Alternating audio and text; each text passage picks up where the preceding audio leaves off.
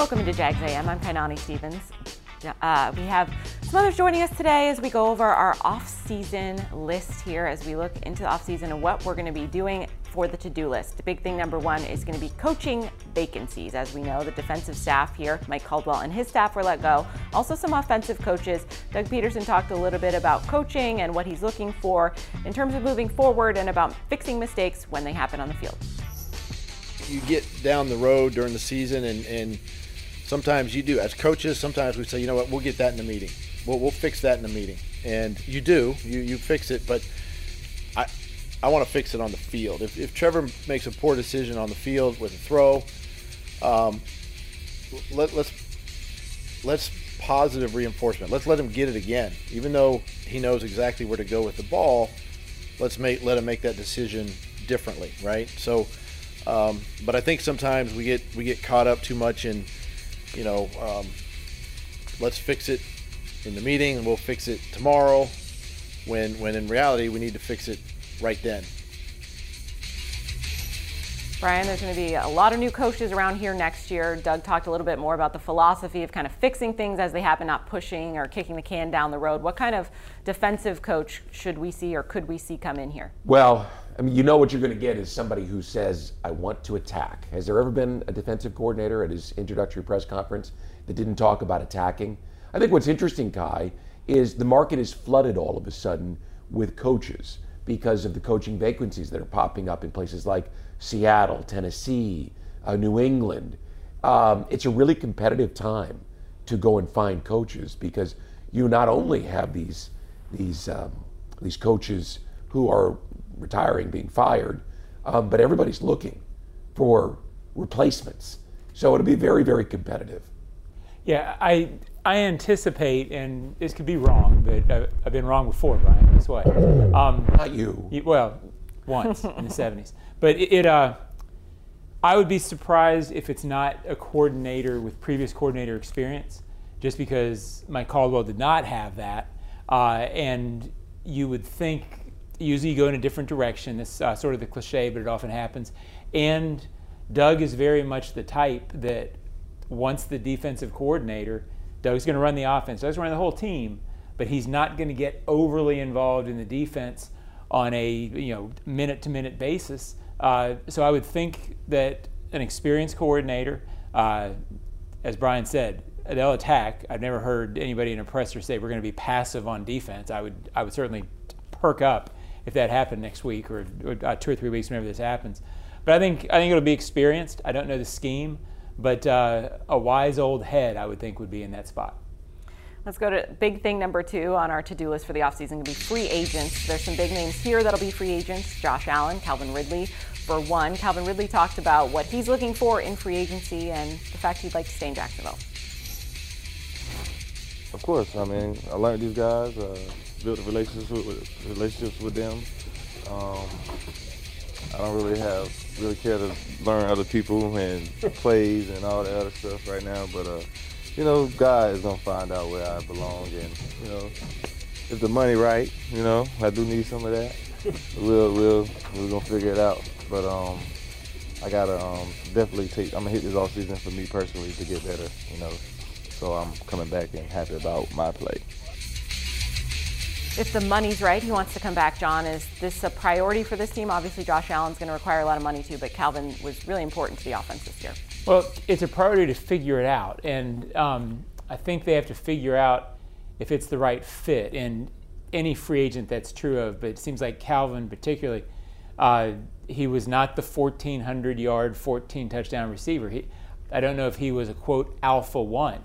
I do feel like there were games that they would not have won had he not been here. He's a 1,000-yard receiver. He showed at various times a big play element. Was he a, quote, deep threat? No. But he stood in the end zone a lot, and you be careful to let that get out of your building when it's in your building. So I don't know what the money will be. I don't know what Calvin will think of his market versus what the Jaguars do. But I think it's something they have to consider because he makes plays and he's hard to cover. And of course, it's not just the money. It's if you give him the multi-year contract, he's going to cost you a draft pick. So as you look at where, pardon me, as you look at where you're trying to build your team, Kai, you think, well, I've got a first-round pick and a second-round pick. You sign him to a long-term deal, you lose the second-round pick. So you've got to really carefully consider not just what he was for you this year, but what you think he can be in year 2 and 3. And you've got to be brutally honest with yourself, because if you want to upgrade the offensive line, and they have to upgrade the offensive line, if you pay Calvin, you're not going to have that second-round pick to get that done. So he is going to be a linchpin to your entire draft strategy, as well as your free agency strategy. And that's our final big thing today as we look ahead to the draft, because that is a little bit of a draft dilemma, because if you lose that second-round pick, then the focus only goes to that first-round pick, and this is a team that needs to build up the offensive line, although Doug Peterson did talk about the offensive line earlier this week, and he said he's looking more for consistency than necessarily adding new pieces. When guys are playing together for 3 games, it's not long enough, because then we're making another switch.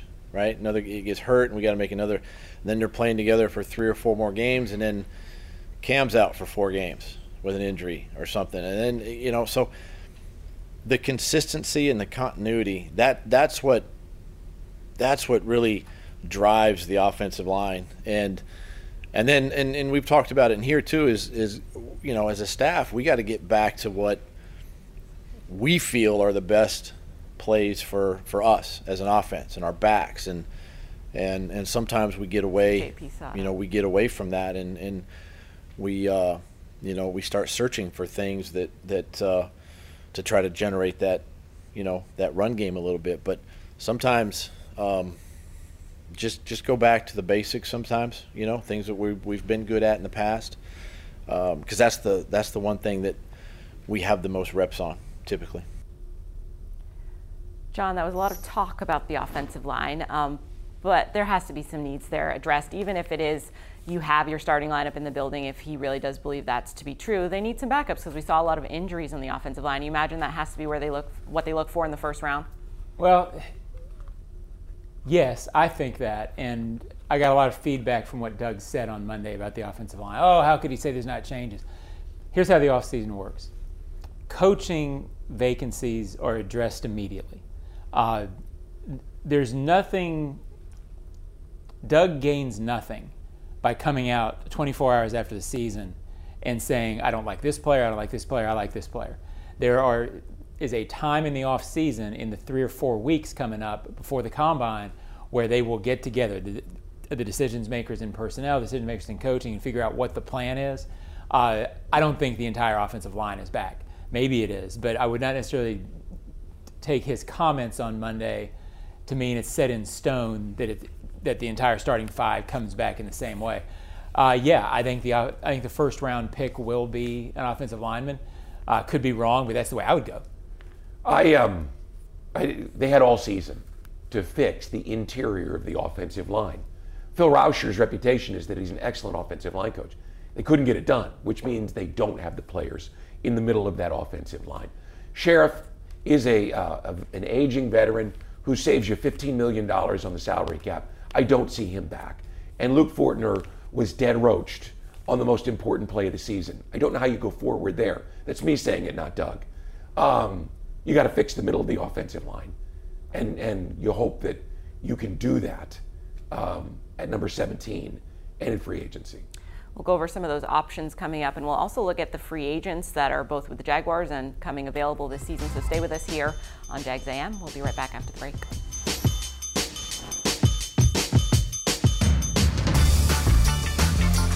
Welcome back to Jags AM, presented by Fields Auto Group Jacksonville. You can step up to luxury at fieldsauto.com. We're also brought to you by Price.com, the easiest way to save money with comparison shopping, cashback, coupons, all in one. It's free. You can try out Price.com today.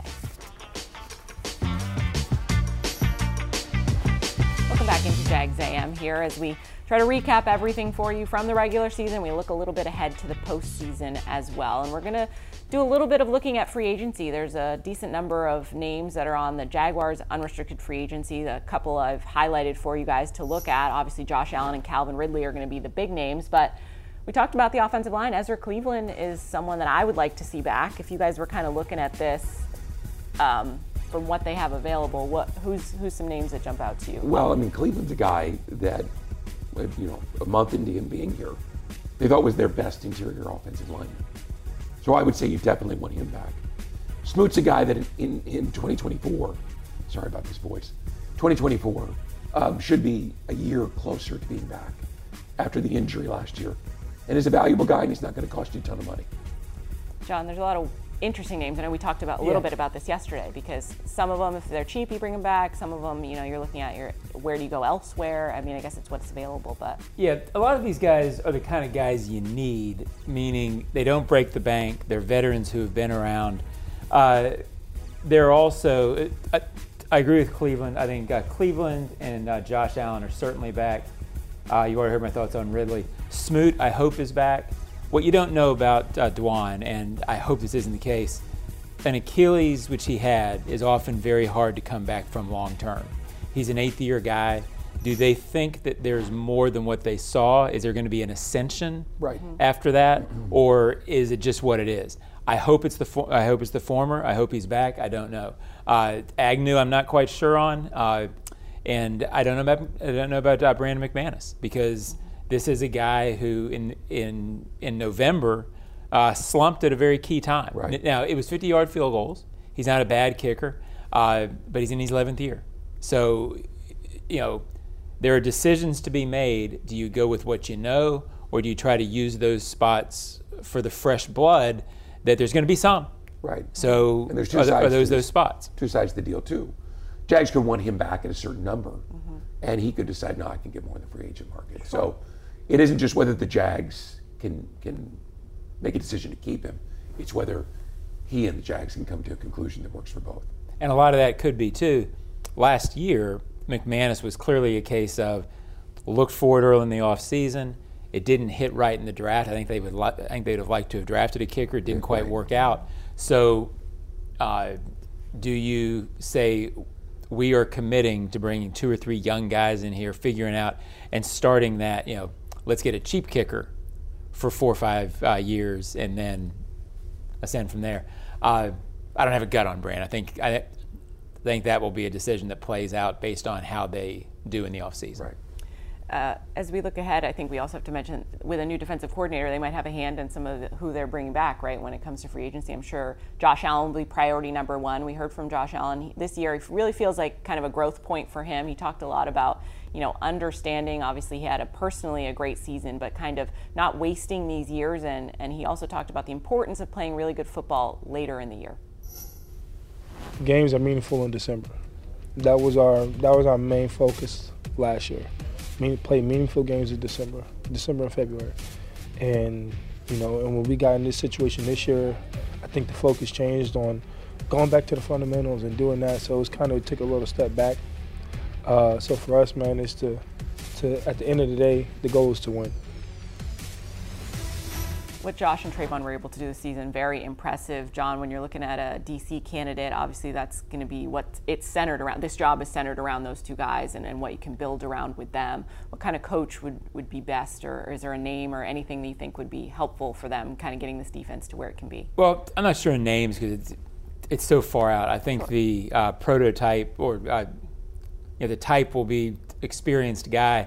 So much of the NFL now is based on nickel. Right. So I'm not that tied into whether it's a 3-4 guy, a 4-3 guy in base. I think what the defense coordinator has to be happy about is you've got 2 edge guys who are not only good pass rushers, but they're good run defenders. They are not guys who you come in and, we have to work around their skills. You can put them on the edge and they can do whatever you ask them to do. Are they the best tandem in the league? I think they're up there, no matter who comes in. I mean, I kind of got off track. Leslie Frazier, who I worked with in Indianapolis, is out there. He's an experienced guy. He has run innovative schemes. He can lead. He's good at the front of the room. That's my personal knowledge of him, so I would look at him. I don't know some of the other candidates who are out there. But Leslie fits that prototype, a guy who's been a head coach, can stand in front of the room and can run the defense and Doug can trust him to run the defense. Well, and Wink Martindale is a name Sure. that people are familiar with, Giants, Ravens, runs a 3-4 hybrid system that would fit Trayvon in. He's going to have to get more out of Foye and more out of Devin Lloyd because they're linebacker-centric. But he would fit what John was talking about earlier, which is to have a coach who could just run it, go and do his thing. It is almost someone you would imagine would be like, not necessarily another head coach in a sense, because Doug kind of wants to focus on the offense and have the defense kind of be its own thing, and that's the way they run this. But you need to have someone that's experienced and maybe been a head coach before, or at least been a very experienced coordinator, and is able to come in and do that and command that respect right out of the gate. Well, and it's hard to know unless you've been around a guy what kind of a coach he is. But it's clear from listening to Doug that he thought in many areas on the team, attention to detail and attention to fundamentals got away this year. When he talked about going back during practice and making sure something was right, is the defensive coordinator somebody who believes in that? Is he a teacher? Is he fundamentally focused? Is he comfortable running simple? Because it sounds like this defense needs to be simple. I'm not sure that it needs to be complex. Is he a guy that can do both? Can he start simple and get more complex? I think those are the questions he's asking. It's hard to know when you see a list of names.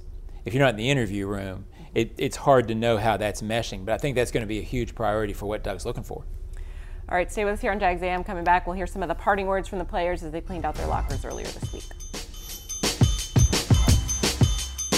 Welcome back to Jags AM. For 10 years, Dreamfinders Homes has been proud to call themselves the official home builder of the Jacksonville Jaguars. You can visit dreamfindershomes.com for all of the available inventory, and go Jags.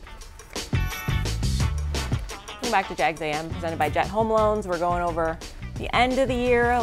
The locker clean out was earlier this week, and we got to hear from some of their players about, the end of the season. It was a tough way to end things, losing 5 of your last 6 and missing out on the playoffs in that final game. Christian Kirk, always one. It's good with words and a little bit of wisdom in that locker room, and he said, they still haven't figured out a lot of the whys for this team, but that's something to look at in the offseason, and obviously things need to change next year. It's hard in football to just be able to pinpoint on one certain thing. This is the reason why we started winning games, or this is the reason why we started losing games. And I think that goes to say, everybody wants to talk so much about last year and, how we all of a sudden switched our season and became a new team and got into the postseason. Nobody could still give you an answer of why that actually happened. And even statistically and factually, you can't go and look and say, oh, this is why. So I think we all, I think there's a sense and a nature of, at some point it's going to happen, and that's not how football works. You got to go out there and you got to take it, and eventually, it'll expose you. And the NFL is hard, and we just weren't ready. John, I know you were there for that when Christian said they still hadn't figured out why they made that crazy run last year, and then everybody was kind of relying on that a little bit, and that's not how it works. Yeah.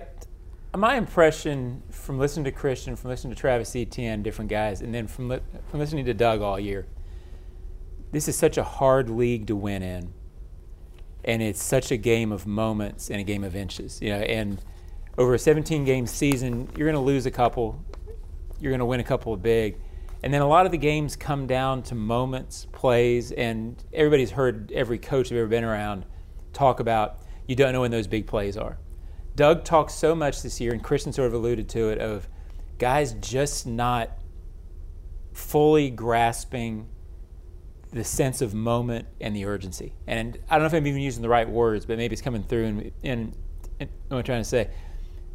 So I think what the veterans hope is that there are more guys all season who understand the importance of every moment. And I think that's what they think lacked. A lot of the leaders were talking about that. I think it's going to be the messaging next year, and I think that's what they want to get fixed. And I'm not sure how to fix it, but it feels like that's going to be the theme next year. Well, let's see if I can get this sentence out before my voice goes. I think the guys enjoyed the position this team was in that they had built last year. And I think they felt like they had arrived. They were one of the best teams. And I'm not sure that they knew what it took, as Doug said, to not just be where you were, but to go where they are. And their record this year against the best teams, the Chiefs and the Ravens, I've talked about it ad nauseum, wasn't good. They didn't compete. And I don't think that they transitioned from the hunter to the hunted. They didn't understand what it took. They were happy to be here. They were satisfied. I felt that. You can't be that. There won't be now. This all changes now. There can't be any more, hey, we're just happy that people have us high in the power rankings, that they have us on primetime television, that our games are sold out. It can't just be all the accoutrements. It's got to be the meat, not just the sizzle. And to stay at that status quo, right? It takes a lot more work. We are getting a little bit more from the players in terms of, speaking now that things are done about how the season went. And Calvin's always pretty honest, which is nice to hear from people to just kind of unfiltered answer. And he talked a little bit about this team getting tired and kind of what they went through the end of the season. We don't feel good all the time. You get injuries. Your team is not always together, and it's just the weeks are just hard. And somewhere in those weeks we kind of lost it. I think, and we couldn't nail those moments that we needed to, and we just needed our juice. We didn't have the juice, I felt. So I don't know. Calvin says they didn't have the juice, but whatever you want to call it. I mean, we all felt something was going wrong, and it's nice to, obviously, when you're in it, I'm sure the players don't want to admit that, but they felt it too, right? And now that you're away from it, you can kind of look back, think about what that actually was, John, and try to address it, because when you're in it, maybe you're like, oh, we can fix this, let's not, go overboard with it. But now you can look at it objectively and be like, yeah, something was up. Well, it's always the big mystery when you're in a streak like that, how to pull out of it. And when you win, it tends to build one way. And then when you lose, it sort of goes the other way. They didn't play bad against Cincinnati. No. They didn't play, overall, the defense didn't play well. But what I'm saying, it was a tight game against a team that finished 9-8. They played awful against Cleveland, but were close. So you feel like it was still there. And then something with Baltimore, the way they pulled away at the end, they never got it back after that. But I almost feel like if the Baltimore loss had been on its own, it wouldn't have had that building feeling in the locker room. But you did get the idea of it slipping away and them not knowing quite how to grab a hold of it and turn it around. If the field goal goes through against Cincinnati, maybe it changes. Then everything sort of feels different. But that's not the way the league works. Well, the league is what you get. As it slipped away, it was the same things. It was the turnovers. It was the penalties.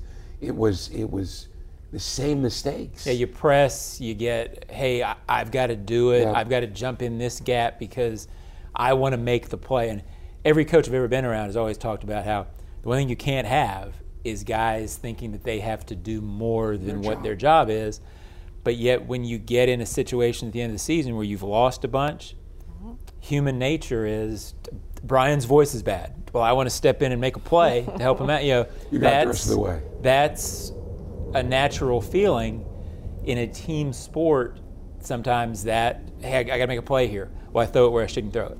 I got to make a play here. I jump. I got to make a play here. I jump out of the gap. That was sort of the story of the season. I think they'll reset it. I think the important thing to remember as we wrap up, they're not 1-15. Right. No. They're 9-8. So you're not starting from the depths. It feels like the depths because you lost 5 of 6, but they were 1 play away, not 8 games away. Now don't settle for that. No. But it's not like you can't readjust and get this thing going again. They're not the worst team in football, but they were pretty close to at the end of the season, the way they were playing. On to 24. Doug said he wasn't going to settle, and he made changes to the staff. They'll make changes to the roster. They won't stand pat. And they need to, because change cannot only be coaching, because there has to be the players on the field as well. And that goes to Trevor as well. He played hurt a lot of this year, very commendable, battling through at least 4 different injuries. But there's question marks about his development as the mistakes that he's made throughout the season. He's being held accountable just like everybody else. Evan Ingram talked a little bit about his quarterback and what he's expecting to see from Trevor moving forward. Honestly, in the adversity, there's a lesson to be learned and there's growth to be had. And I think a lot of things that we all experience, especially Trevor experienced this year, he has the right mindset. He has the right team around him and the right, I think he has the right faith to understand that, things happen for a reason, and we all can grow better from it. We all can use this, like I said, a part of our story to enable us to truly be who we're supposed to be. John, we talked a lot about this being a year for Trevor to kind of establish himself, and now it turns to next year, and it really becomes that point where when you're getting closer to extending him or whatever you're going to do with him in the future, next year is a huge year for him. It is, and it's so hard to judge. I thought he was improving. I liked a lot of things I saw until the high ankle sprain, and then he leaves 3 of the last 5 games with injuries. I get one of the things Trevor said at his locker is people are going to have opinions. They're not going to be great. That's going to be his off season. He knows it. He gets it. I firmly believe he's still the guy moving forward, but I also think both sides are now in a situation where it's tough to pay that contract because it's hard to know where it is. So I don't know if they'll put it on hold. I could see it being put on hold. Just to clear things up, I can't imagine both fifth-year options won't be picked up, Travis Etienne and Trevor Lawrence. But to clear things up, that's not a contract. That's just we want to make sure you're here for that 5th year. So don't think there's any money going out the window. It's not committing to anything. It's just making sure these guys are here. There's a little bit of 5th-year money, but it's not a long-term deal. They'll do that. I don't quite know what that conversation will hold because once you get into big quarterback money, precedents don't always apply. So they could figure out, hey, we want to make this work. We want to have some incentive thing. Yeah, I don't know, but I think they wait. I do too, and they have the luxury of the 4th year and then the 5th year option. So they want to pay him. He wants to get paid, but they need to see more. And so you now have the chance to improve and take the pressure off. Although there's always pressure with the franchise quarterback. Sure, and we'll deal with that as the season moves forward into 2024. Stay with us. We'll come back after the break and talk to you a little bit about what's going on in the offseason here on Jags AM.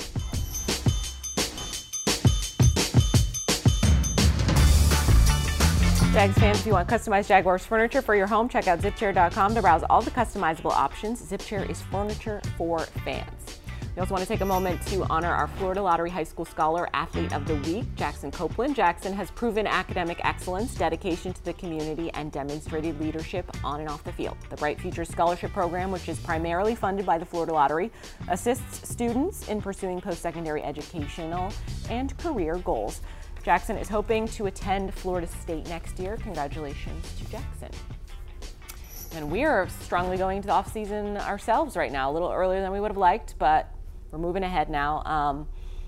What are we looking forward to? I'm looking forward to kind of the search for this coach, right? And that'll obviously be the focus right out of the gate because you got to get someone in here quickly and make sure you get the guy that you want to get, and then kind of going from there. Yeah, and I sort of build on what I just talked about being 9-8. There's a feeling that I get from listening to fans like all hope is lost, right? Well, think about, Brian, since I've been back and we've been working together, which has been great, by the way. What year did you come back? In 2011. Okay. Well, think about the off seasons that you went in and the roster that it was in some years. Yep. This roster has Travis Etienne, Yes. Trevor Lawrence, Josh Allen, Trayvon Walker, Foye Oluokun, Evan Ingram. There are pieces. Yeah. There, and those 2 outside linebackers are good pieces. Travis Etienne, my point is there has been years where you were looking for one guy who was on that level, right? So it's not lost. You're not in the dregs. You have to figure out a way to make some changes. And basically they have to figure out a way to get the message across that don't stay out of your own way. If they can rebuild that, the future can still be bright. But there's work ahead at the same time. Josh and Calvin. Josh because the salary cap in general. Calvin because it impacts the draft strategy. Sooner than later, so you can figure everything else out, I'd imagine, as well. We're going to take a brief break here on Jags AM. We're going to take a couple weeks off, but we'll be back after the Super Bowl. So we won't be without us for the whole offseason, but we'll take a couple weeks off, and then we'll be back as we dive into that offseason and what they're going to be working on. We thank you, as always, for joining us here on Jags AM. See you soon.